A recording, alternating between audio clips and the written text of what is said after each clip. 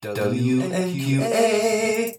Hello and welcome to WMQ&A, the official podcast of the WMQ Comics website. I'm your host, Dan Grote. This week we welcome back Anthony Marquis, who a couple months ago became the new owner and president of the Joe Kubert School of Cartoon and Graphic Design in Dover, New Jersey. He talks about coming up through the school as a student, a security guard, an events coordinator, instructor, and now being the man in charge. Getting to know Joe and the other Kuberts and his plans for the school and how he balances that and running Dewey's Comic City in Madison and continuing to draw.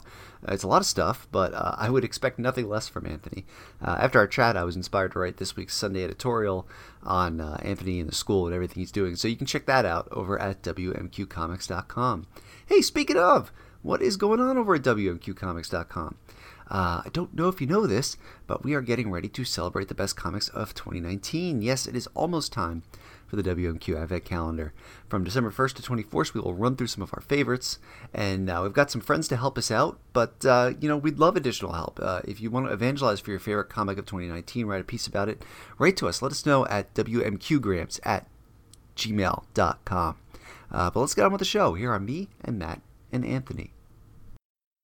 So, Anthony, just a couple months ago, you became the owner and president of the Kubert School for Cartoon and Graphic Art in Dover, New Jersey. How long was this in the works for? It was a little bit of a process. I don't like to get into too much of the detail of it, but it was something that was in development, and I'm very happy with how it all worked out. It's been a dream of mine to always be involved with the school and kind of oversee things at this kind of a level. So it's been a great journey so far, and I'm very excited with all the updates and changes that we've made, and the new teachers and some of the big announcements that we have coming up. It's just a lot of exciting stuff going on right now at the school. That's awesome. And it's funny you mentioned just wanting to be involved with the school because, almost for as long as you've been a student, you'd been, employed there on some level or another. I saw that you had started there working there as a security guard way back when. And, I'm curious, what kind of action did you see as a security guard?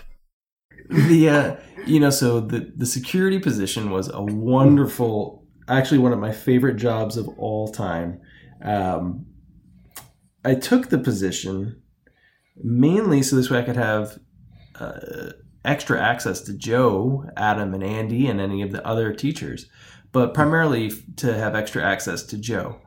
Joe was always there Monday to Sunday, really, but wow. As a security guard, I was there Monday through Saturday. Mm-hmm. And so what I would do is after school was over, I'd have to take out my position in the front, which was basically me just sitting at a drawing table and, answering the door if somebody came up to it. But I would see Joe and I'd say, hey, could you go over my roughs with me for a few minutes?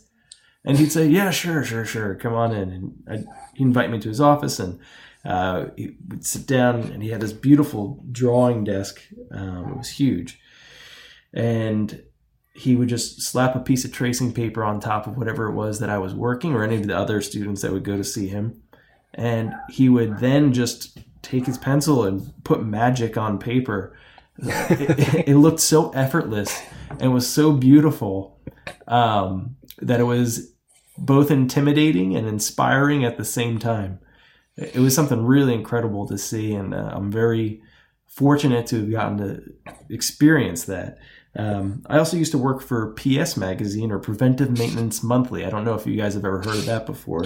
Oh, yeah. I remember we talked to Fernando about it. Yeah, I mean, it was a magazine that was created for the Army by Will Eisner, and it went through different iterations throughout the years until eventually Joe's production company at the school, Telegraphics, got the gig for it. And so what the students, or the people that were hired to work there, would go on to do is, for myself as an example, is I would draw the backgrounds. I also took that job on to get further access to Joe. So this way I could learn. It's like having a summer intensive working and learning on the job with Joe Kubert. And so I learned so much about just how to tell a story in 3 panels, forced perspective, everything you can think of. But it was great learning experience and technical drawing, and I thoroughly enjoyed it. It was a wonderful time there. That's amazing, and it's amazing that you actually had that level of access and got to spend time with somebody who is a legend in the industry. You know, it's like when I hear that somebody, you know, did time as like an intern or an inker for Jack Kirby. I'm just, you know, vicariously I am awestruck. Joe was like that with everyone, though, I got to tell you. And I mean, same with Adam and Andy and any of the other teachers or staff members at the school. They were always available, always willing to, you know, give the students their personal time to work with them to help them get better. And that's something that I'm really proud of that still goes on right now. All of the teachers and faculty and staff are always available for the students and always looking to help. And I think that that's one of the main reasons that the school is so successful and has so many people that have graduated and gone on to work in the industry, is because they're always looking to help and make the students better each and every day. So I'm curious, you talked about Joe's table. Is that a family heirloom, or is that been passed on to the school? Is that now, as president, your drawing table? No. That's a little bit too intimidating for me. I believe that they're actually going to be opening a library, and that desk is being shipped off to that and will become like a centerpiece. At the school, we've got a bunch of beautiful artwork and all sorts of great little tributes to Joe everywhere. So we've actually taken Joe's office, and that's become the new conference room. And we have a nice little tribute to him in there, and really throughout the building. That's beautiful. That's awesome.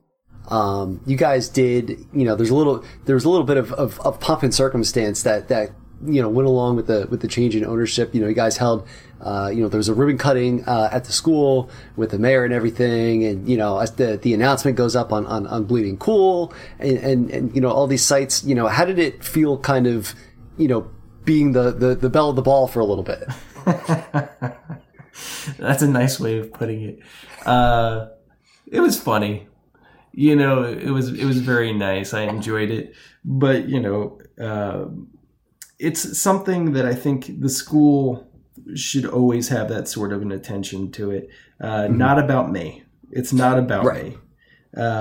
It's really about the school and what it does and what it does so well, and helping the students achieve their dreams and really proceed and get into this industry that we all love. And it does such a great job of that. And I'm so proud of it, and I believe in it, you know, 110%. And I just think that it should get so much more credit than it even does. The impact of the school on this industry, I don't think people truly realize how much it has done and will continue to do. So I thought it was well-deserved for the school. For me, it's fine. I am not about the attention. You know, when you thinking about, I was thinking about this. You know, when you think about like the ads that you always see in comics, you know, your Hostess fruit pies, Charles Atlas, Sea Monkeys trading cards, you know, Mile High Comics, where it's just a page of like listed books, and the Kubert School. You know, and even today, you still see ads for it. How did you? When did the school kind of first enter your consciousness? I was a little boy. I remember because I grew up in Toms River, New Jersey, and down in Toms River, the elementary school that I went to was called East Dover. Then there's also West Dover, and then there's a few other things. So I remember saying to my dad after I saw an ad in the paper or the comic book, and saying, "Oh, it says it's in Dover. We live right here in East Dover. Let's go." And I remember my dad being like, "No.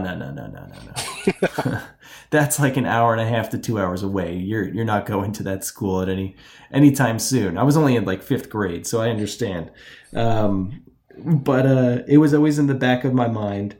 And later on, as I got a little bit older and I was doing a few different things, it's where I always wanted to go. And it was wonderful. It was the best decision I ever made, outside of, my wife and my kids and, all the real life type stuff.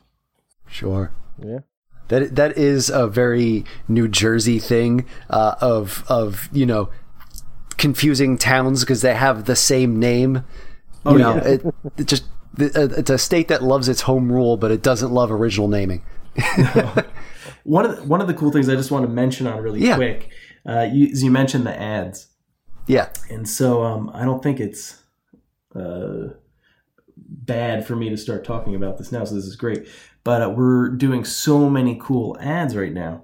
And they're going to be coming out, but it's different than what has been done in the past. So we have a wonderful ad in development with DC Comics at the moment. And it's actually a 4-page short comic with Superman and Lois Lane and Darkseid, and they're all at the school. And it's awesome. It is just awesome. We just did one for Dynamite that has Vampirella and the kids from the Kubert School in it. And that was really cool. And then we're in the process of putting together one for Marvel right now. And it looks like we'll be able to use the Marvel characters as well. Oh, that's great. So they're tailored to each of the individual publishers. That's fantastic. Yeah, I've really wanted to try to tie it into the different companies because I thought that would be a really fun way to kind of strike a chord with the fans and the people that want to get into this industry as well. So, without too much in the way of spoilers, are you doing the art? Is it students, alums, or are we going to be blown away when we see, oh wow, you got X to do that ad? I'm not going to lie. I'm going to do the Superman one. That tracks. Really? I'm shocked. So I'm very excited about that. I had to do it. It was funny. I was like, all right, do I pass this one along? I was like, but I really love Superman. I got to do this one. I think I got to do it. So yeah, I'm going to be a little bit greedy. I'm going to do the Superman one. So I'm very excited about that. I'm actually staring at the pre-finished pencils right now, so it's a little bit past a rough, but I'm gonna finish that up. I'm very excited about that. I actually posted a little bit of a teaser on my Facebook page, so if you take a peek on there, you might see it. So definitely take a little shot. But the person that is going to be doing the Marvel one, knock on wood. Mm-hmm. I think everyone's going to be very, very happy. It's a big surprise. Ooh, okay, awesome. And Tom Mandrake did the wonderful Vampirella one. Nice. So we have them. Those will be sprinkled out throughout the year too. So let's see. The Vampirella one I think is in December. Then you have the Superman one is in February, and then I believe the Marvel one is in April. Very cool. Definitely look for those going into 2020. It's funny. We're talking about your love of Superman and kind of coming full circle on that boyhood dream. Last time we had you on the show, you were talking about how when you were like 8 years old, you used to call like DC's offices and you would just talk on the phone with like Mike Carlin and Chris Duffy.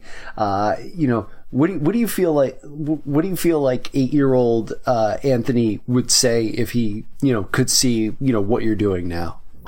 Where'd your hair go? And then I think he'd be pretty happy about how it all works out. I was just saying to somebody recently, I'm so happy with my life in general. I'm really blessed to be able to do the things that I do, with the comic shop and the Kubert School and the Kubert Art Store and being able to draw and do these different things and having the opportunity to know the people that I've gotten to know and my wife and kids and my family, and overall it's just I'm so happy every single day. And I know that sounds so corny, but I really am. Like, every day is awesome. You know that song, Everything is Awesome? It's like that. Oh, yeah. You know, but it's just a great, you know, I knock on wood every day and I say prayers and I'm like, oh, you know, it gets a little bit scary sometimes, but I love it. I'm really happy, and I would tell little 8-year-old Anthony, just, it's all going to be awesome, man. Just keep on going and enjoy it, and you're gonna have a good go of it. Great. What was kind of the moment where you realized, you know, in the back of your head, I could do this, you know? I Which part? All of it? A little bit of column A, yeah. column B. I guess I can run a school part. You know, I think, you know, with all of it, and this ties into it too, is I think you know, there's a confidence level. It's not about being a know-it-all or being cocky or anything like that. It's just you have to be confident in yourself. I feel like I've always been a little confident. I believe in what I'm doing, and I think that plays a big part in all of it. I wouldn't just jump into it if I didn't believe that I could actually do it. Mm-hmm. And I think it even started from when I was a student, where I was like, well, you know, maybe I would try things a little bit different this way. Or then, you know, when I started working there as you know, I did the convention coordinating. I was an instructor at the school for a while as well. So I've kind of had my hands in all aspects of the school business even. And I've seen it all. And I was kind of like, well, I would like to try this or that. So it's just you know, and then tying in my career in regular comics and editorial and drawing and everything like that as well, and now retail. I just felt I have a pretty decent understanding of comics, and I kind of feel I know what the companies are looking for and how to direct it to make the students get the best possible outcome.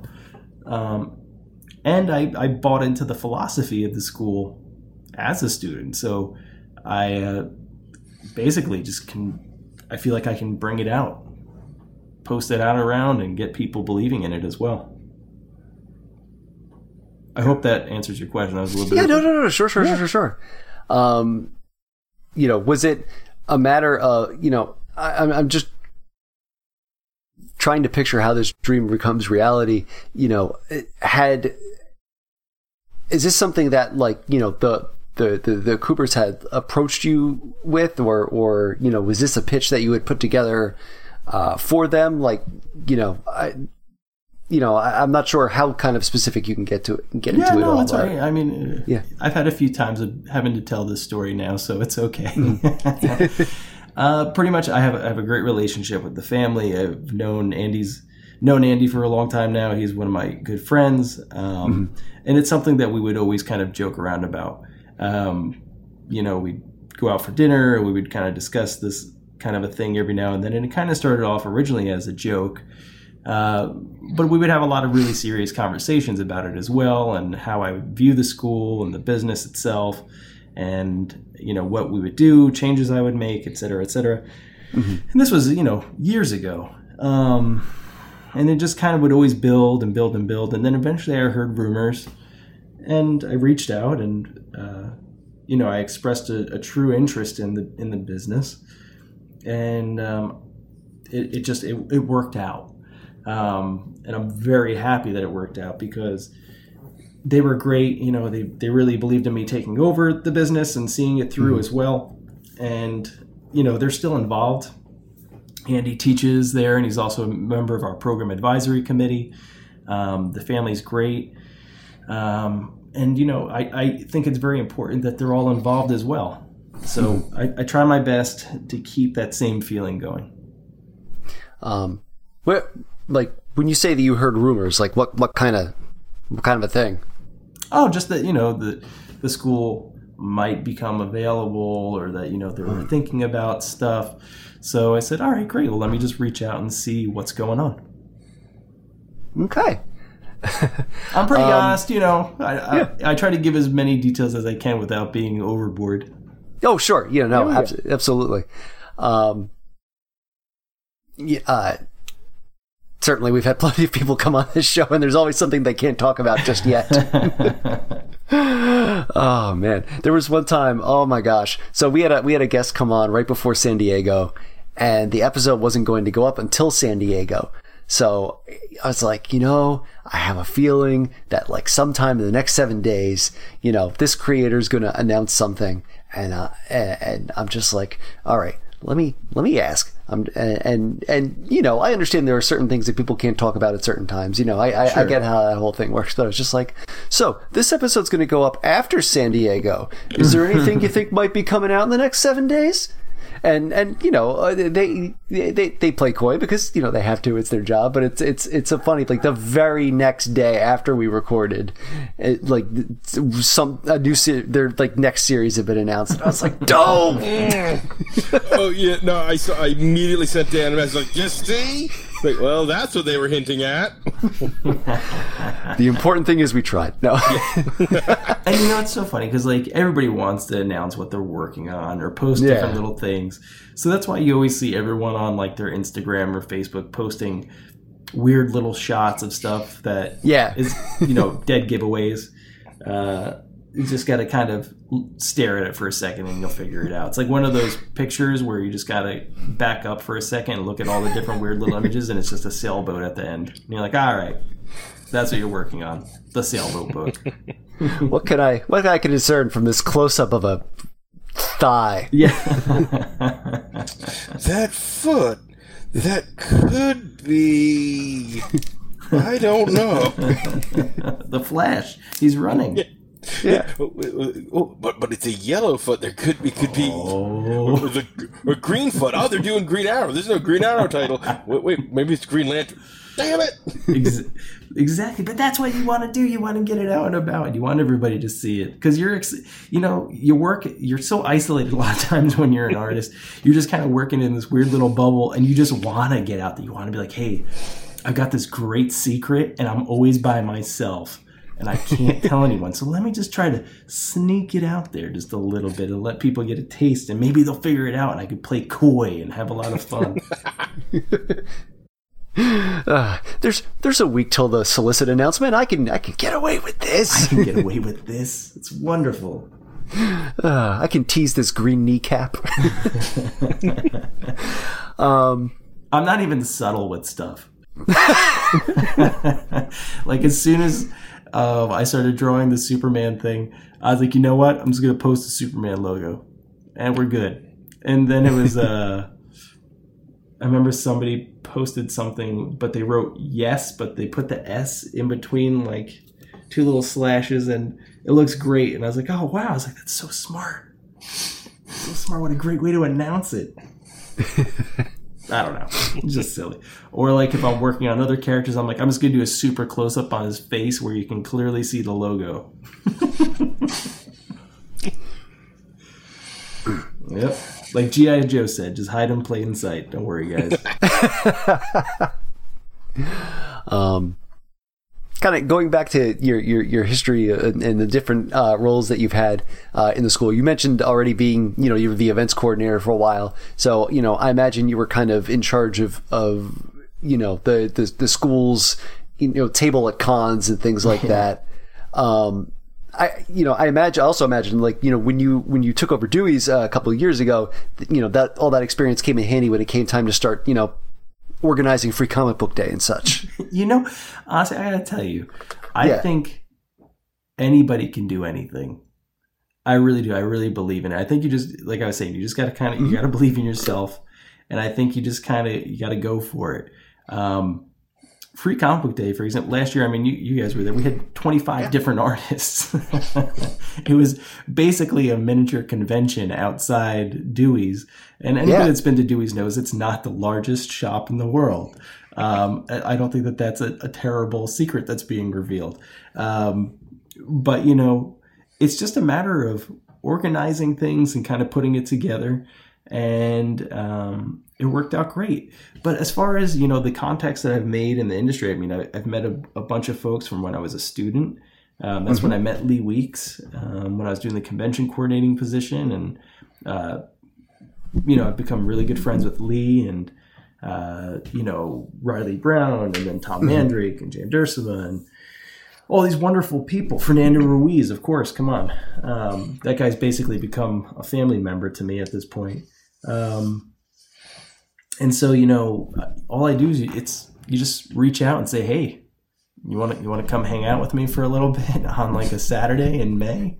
And we'll have a great time. Have some food and Oreos. Don't worry about it. Just show up. And, the Oreos. The world's Dan largest will always bowl of be Oreos. with the shop as long as that box of that giant tub of Oreos is still there. Oh, I love it so much.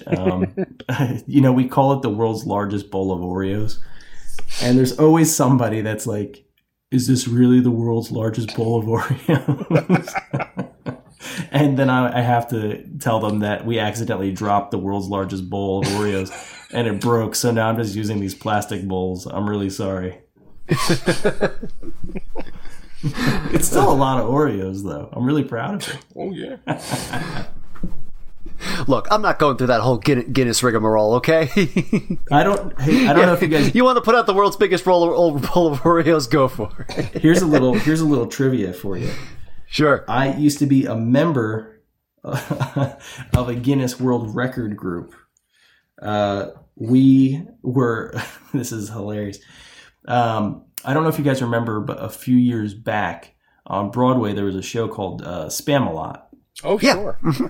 So I was a member of the world's largest coconut orchestra. Wow. So for Spam-A-Lot, we all had to dress up in these lovely outfits. I think I was like some sort of an English police officer.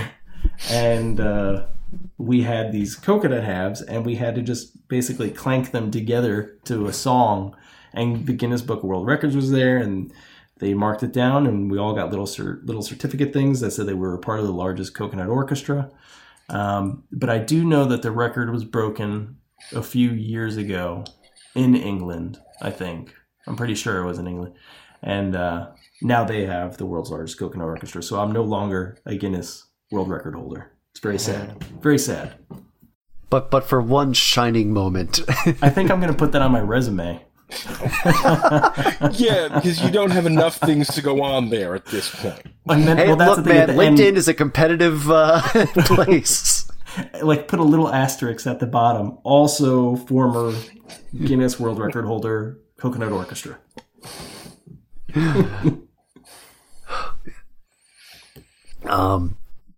Seeing you guys at New York this year, y'all had a fairly big footprint in Artist Alley, I'd say, because I remember seeing you and Dan Parent, Fernando, Erica Schultz, all kind of in fairly close proximity, probably a few other people that I'm not thinking of off the top of my head. How much does a show like that or any con that you guys may set up shop at, act as a recruiting tool? I think it's a great opportunity to use as a recruiting tool. It's being able to get out in front of people and speak to them on a personal level.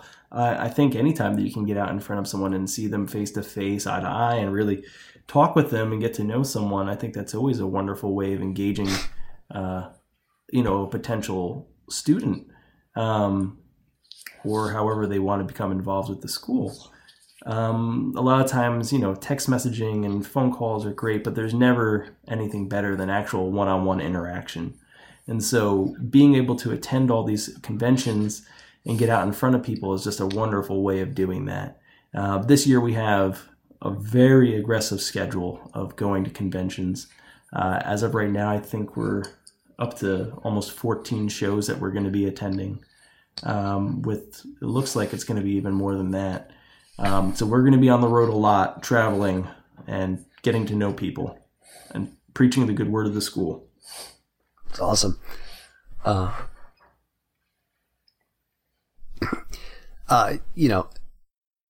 Apart from that con circuit, what are some of the more common ways that you guys are recruiting students, or that students are, or do you find that they're mostly kind of coming to you through applications?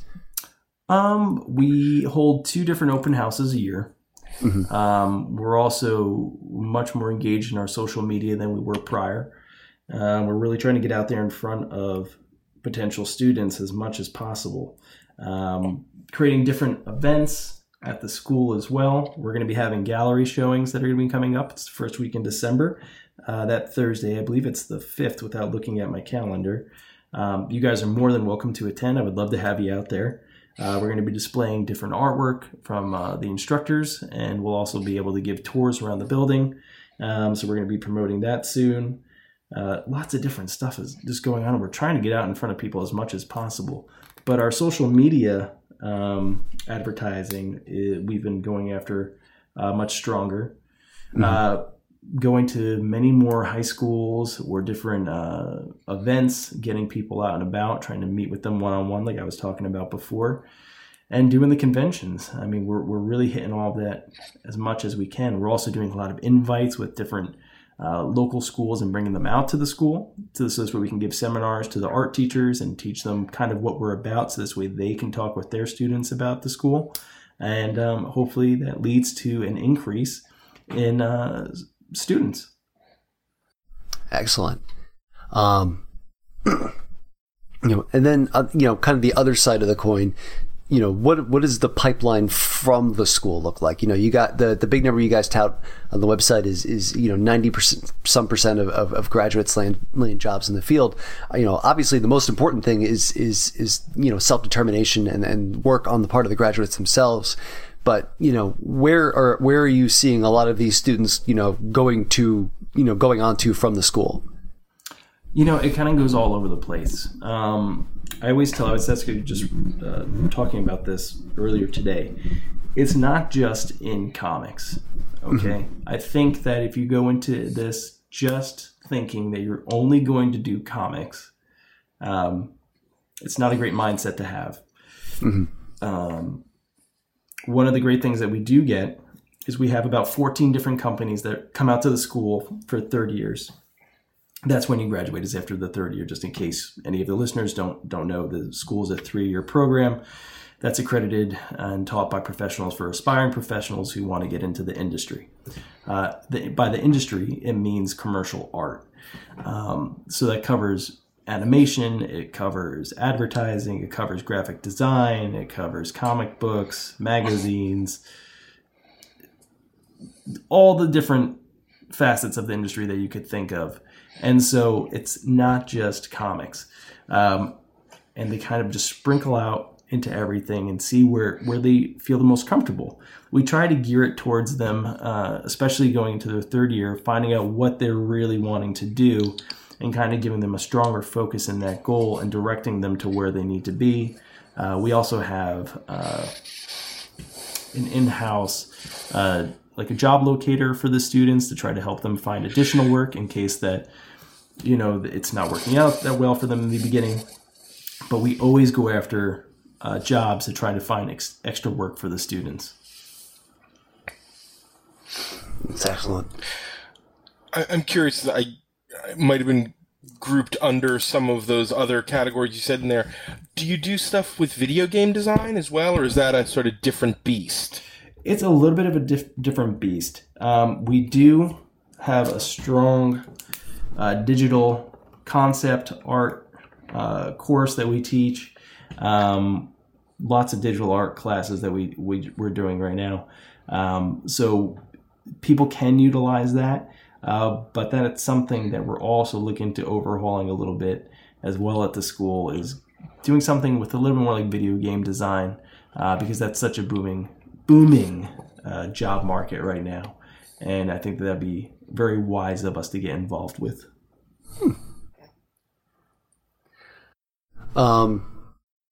How has what is taught at the school sort of evolved along with, the various industries that it kind of serves as a feeder for? It's nice that you brought that up. We have a program advisory committee. It consists of a bunch of extremely talented and well-respected individuals, such as Paul Levitz, Karen Berger, Joe Rybant, oh my goodness, Mike Martz from Aftershock Comics. Andy Kubert's on that, Nick Napolitano of DC Comics. It's a laundry list of everyone that you would want to have on an advisory board, and it's incredible. But what they do is when they come in, we discuss all the different avenues and what we need to do to keep the school up to date as much as possible to ensure that the students are learning all of the different facets of the industries. And so what we do is we take a very proactive approach to finding out all the new programs, all the new technologies, all the new sort of art-related courses that they need to be taking, and try to implement them into the regular curriculum. So anything that's new and coming out, we're looking to insert into the courses. So we're always trying to pay attention to that. And then, at the same time that you're stepping up into the role of president, the school's also added a lot of new faculty in the last couple of months, correct? Yeah, we added Amy Chu, who's absolutely incredible. So she covers business, the business courses. We also have Lisa Wu, who teaches business courses for the second year. Taylor Esposito, who letters pretty much every book that's out on the stands right now.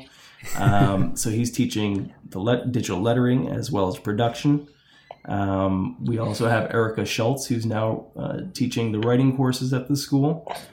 She's written for everywhere that you can think of. And then we also have John Hazard, who's teaching Animation 1. So we've brought in a lot of new faces, and we have a lot of the classic faces as well. And it's a really great time at the school, and we're looking to create something even better for next year as well. So we have some really big announcements that should be coming out in December and January. Very cool. Yeah. Have to make sure that we're on the press list there. It's really, I'm telling you, it's going to be a real game changer. It's really, really exciting news. And I'm sorry to, I'm sorry, I can't put it on the record right now, but I'll tell you. I got you. After we hang up, you. Yeah. Just make sure we're on the press list, and we'll be good for whatever comes out. It's great. I'm so excited. The business courses that you mentioned with Amy and Lisa and everything, I'm first of all, they always kind of been part of it because gosh knows kind of working with obviously the creative fields, you still want them to have that business background and also kind of understand those parts of the machine, the financial parts, and even like the PR and marketing parts. Like I know Lisa has worked in comics PR for quite some time right now. Do you find are they requirements for the students, or are more electives? Oh no, it's a set curriculum. So all the students have to take those classes. It is so key to just have a basic understanding, and a very good understanding, I should say, of the business aspect of this all. Because at the end of the day, it is a business. You have to understand how to negotiate a contract, how to file for your taxes, how to send an email to an editor to say that you're interested in a job and you want them to look at your portfolio. That's just the really basic type stuff. So they have done a wonderful job of it. Even just teaching simple things like how to increase your social media presence to get, more looks at your work, and how to develop a proper portfolio. Really great stuff. And this is still, like I'm saying, this is just the tip of the iceberg of what they're teaching. And it's incredible stuff. And Amy has been so proactive and wonderful with bringing in special guests for even her class. And, for example, Karen Berger's coming in tomorrow just to speak with the business courses. That's awesome, And that's one of the other things too that, not to go off topic a little bit, but one of the other things that I'm really proud about that we've done at the school so far is we've created these master classes. I don't know if you've seen anything about that at all. I think, Lee Weeks gave one recently, correct? Yeah, so Lee Weeks comes out every month, and he teaches a master class and gives lectures as well. And then we also just had Klaus Janson came out. At the beginning of the year, we had Joe Prado, Maria Sinapo, Mike McCone. It was awesome. Marco Santucci. And it was funny, the photo that was posted, it was only a few of the people, but then what you don't know is that sitting in the audience was also Tom Rainey, Adriana Mello. I mean, it was awesome of all the different people that came out and were just, donating their time to the students and giving back to this business and this medium that we all love. It was incredible. I mean, it's been great, and we have even more incredible folks coming out to donate their time and to help. And it's just it's an awesome energy right now. It's great. And, it's a heck of a thing. And, you're listing all these names. These are known quantities in comics. Lee Weeks, didn't he just won an Eisner, 2 years ago, whenever Batman Elmer Fudd came out. How important is that as a marketing tool, and B, just as something to show students that, this school walks the walk? I think it's important, but, all of the people that I'm mentioning, they're all good people. They're all good teachers. Mm-hmm. They're all good listeners. And they all want to help. More so than anything. And they're wonderful at their jobs. Mm-hmm. And I think that that's such an incredible thing for the students to have and to take advantage of and to learn from. Because it's not only just those guys and women. You also have the regular staff at the school, where you have Tom Mandrake and Jan Dursema and Fernanda Ruiz and Kim DeMulder, and just incredible talents that are teaching there. And it's wonderful. And I just hope that the students and the people that are taking a peek at this understand that, the Kuber School offers, I think, the best teachers in this field anywhere. Mm-hmm. I will put the teachers at the Kuber School up against any other school's teachers when it comes to this type of business and courses and curriculum. And I don't think that they can beat us. It's great. Here's one other thing even. Yeah. DC Comics no longer sends editors to schools.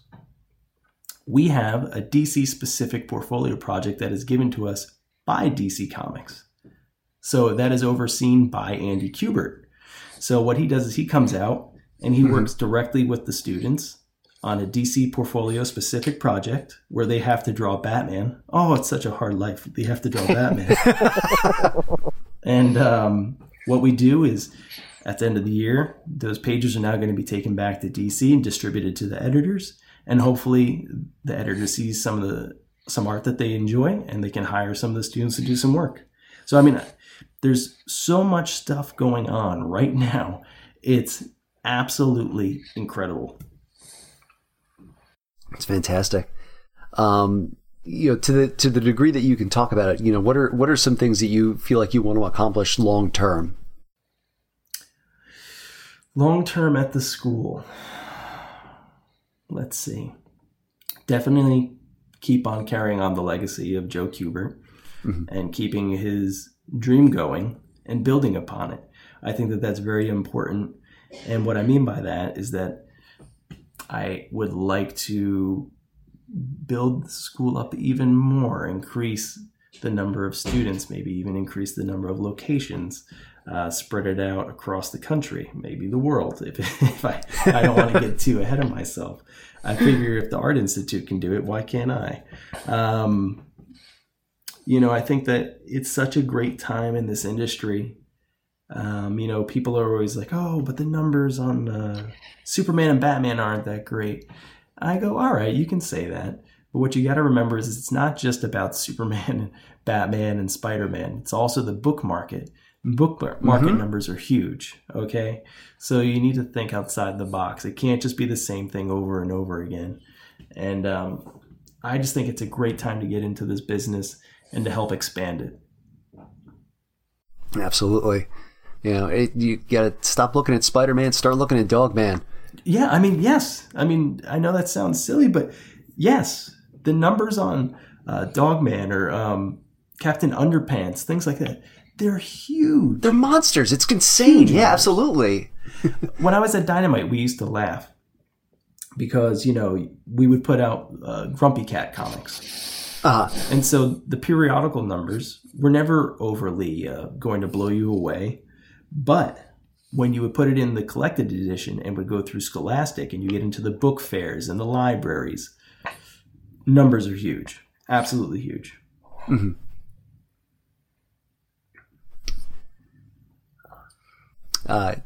Last year, we were on the show. We were talking about, how you manage your time as a shop owner and as an artist. Obviously, the game has changed. 12 months later, I imagine a typical day now is very different from a typical day in 2018. What is kind of your day-to-day like now that you're running the school? Let's see. Let me see if I can I'm going to try to give you like a real rundown of my day. So I'm usually up around 5 or 5:30. I'll try to sneak into my office and start drawing, have a little bit of coffee. Then my kids usually get up around 6 o'clock.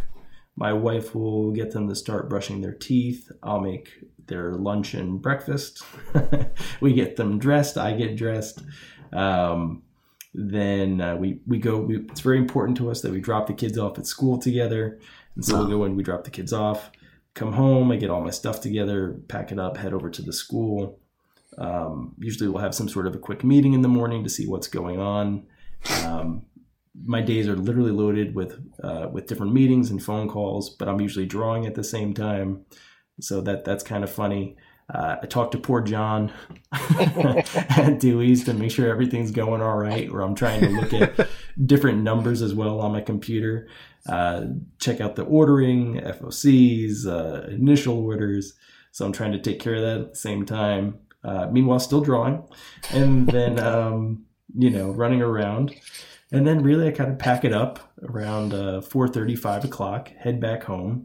Still doing tons of email, and then if I have to do different little things like this, it's usually around 8:30, and then try to draw for a little bit, and then I go and watch some TV with my wife, and we call it a night. Because by around 9:30, 10 o'clock, I'm pretty tired. I'm sure. Yeah. Yeah. And since I have a certain degree of investment after my years as my home away from home, things at the store remain chugging along. Store's doing great. There's one of the things I have been kicking around is actually expanding Dewey's into a Dewey's 2. Ooh, Dewey's. Yeah, Dewey's. That's wonderful. Dewey's Comic City. And bringing it actually to a second location at the school. I always flip-flop on it. I love the location where Dewey's is currently, and I just think it has so much charm, and it's such a great shop, and I don't know if expanding it would actually water it down a little bit, and I think, never say never. Yeah, no, no, there's definitely value in it, and there's ways to, maybe one is themed to I don't spitball in here, standard superhero fare. Maybe one is a little bit more kind of friendly to that book market crowd. There's all kinds of things you can do. Yeah, I mean, it's interesting. It's not that you were soliciting advice. I'm just kind of... No. Look, I'll always chit chat and see whatever ideas anybody has.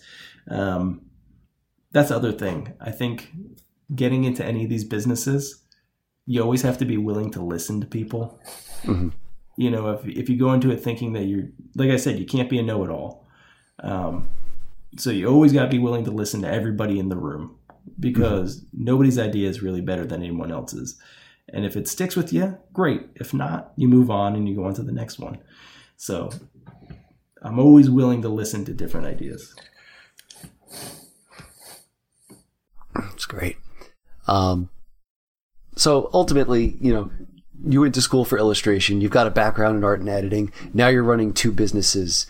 How did you kind of prep yourself for the business side of things, these past few years? I think it's just paying attention to how everybody else has run these really successful businesses. What's worked for them, what hasn't worked, and what I think could make the things that didn't work. It's paying attention, listening, taking on good advice, and having a great support group behind me.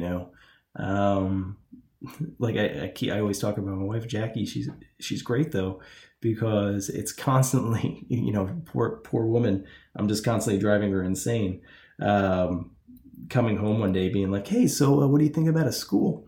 But we always bounce off the ideas off one another and make sure that it's the best decision for everyone. But it's just, as far as business goes, it's just having a good understanding of the industry itself and working towards it. Look, anybody that goes into business, there's risk, but I'd rather risk something than not do anything. So you got to take a chance as well. Sure. Now you did mention that, you're still on top of all of this. You're still mobile. Cooper School is going out there doing shows. You're out there tabling as an artist. I think I saw today you were scheduled for Motor City Comic Con next May in Detroit.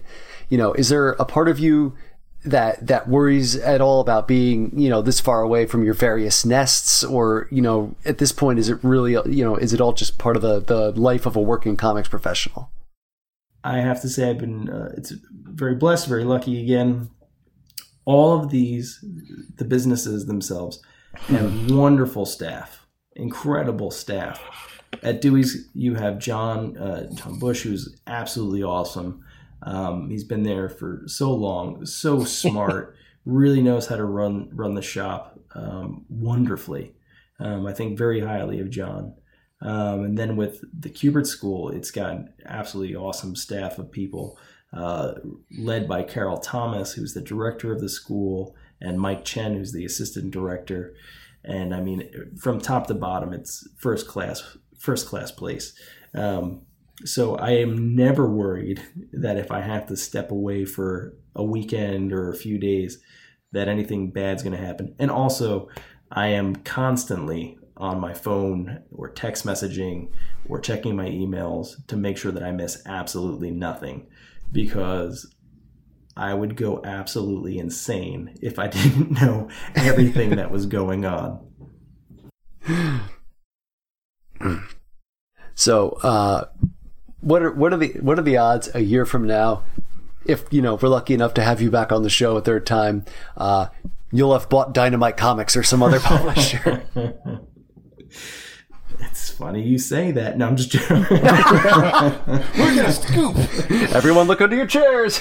Well, no, one of the things I would like to do is I would like to, I think, self-publish. Well, I can't call it self-publish, but publish books from the school. I think it would be a great opportunity to give students some of their first work and kind of build out from there. Do creator-owned books. Start small. I'm not looking to chop down any redwood trees right out the gate, but just kind of get stuff going. Quality over quantity would be my motto, and it kind of is I just want quality. Good stories, good art, and start small. A few titles here and there. Hopefully people like it, and then kind of build out from that.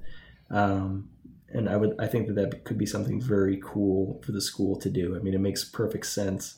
We are going to be starting up a new production part of the school.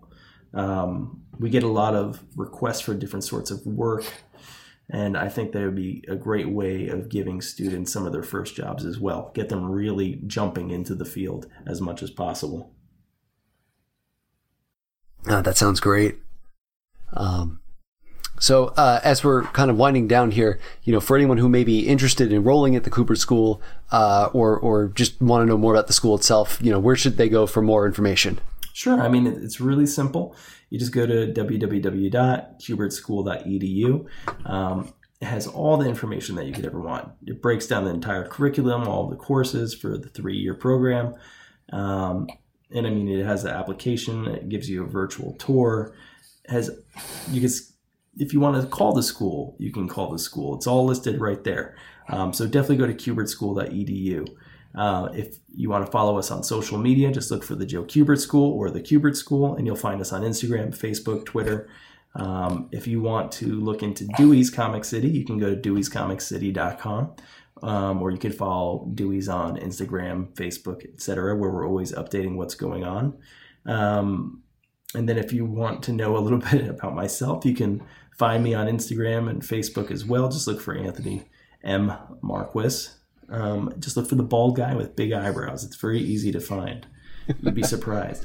But just touching back on the school, we're also on social media, and we're always trying to update all of the going-ons at the school. We're always posting videos or different interviews with some of the teachers, some of the guests. So we're always having something fresh go out there so that way people can kind of get a little bit of a glimpse into what's going on. Awesome. Anthony, it was a pleasure to have you back on the show. Very much looking forward to seeing this Superman ad that you're working on and everything else that's happening over at the Kubert School. It's going to be awesome. He fights Darkseid right in the front of the school. So I appreciate it. Thank you guys so much for having me on the show again, and I hope that we can do this again. Absolutely. And I better see you guys at Free Comic Book Day this year. Oh, you know it. We'll save the date. Awesome. Thanks, guys. That's it for this week's show. As always, you can listen to WMQ&A on Apple Podcasts, Stitcher, SoundCloud, and at WMQcomics.com, where new episodes move Tuesday mornings. You can support WMQ&A and WMQcomics.com at patreon.com/WMQcomics, where just a $1 donation gets you early access to episodes, the ability to promote your work on our site, and a customized bonus reading column written by our own Matt Lazowitz, built around the character, creator, or theme of your choice. And if we hit $10 in monthly donations, we'll start a new project, either a second podcast about the DC animated features, a deep dive retrospective on James Robinson and Tony Harris's Starman, or a manga for beginners feature. Big thanks to our existing patrons, Steve Morris from Shelf Dust, Charlie Davis from the Young Ones podcast, Robert Secundus from Docs Talks at XavierFiles.com, and Scott Madrinsky from MojosWork.com. You can follow WMQ Comics on Twitter and Facebook, and you can follow me on Twitter at Daniel P. Grote and Matt Lazowitz at MattLaz1013. Not a fan of social media? Sign up for our weekly Q newsletter, which gives you the best of WMQ every week in your inbox. Finally, and most importantly, check out WMQcomics.com for all your comics news, previews, reviews, interviews, and plain old views. And we'll see you next time. WMQA.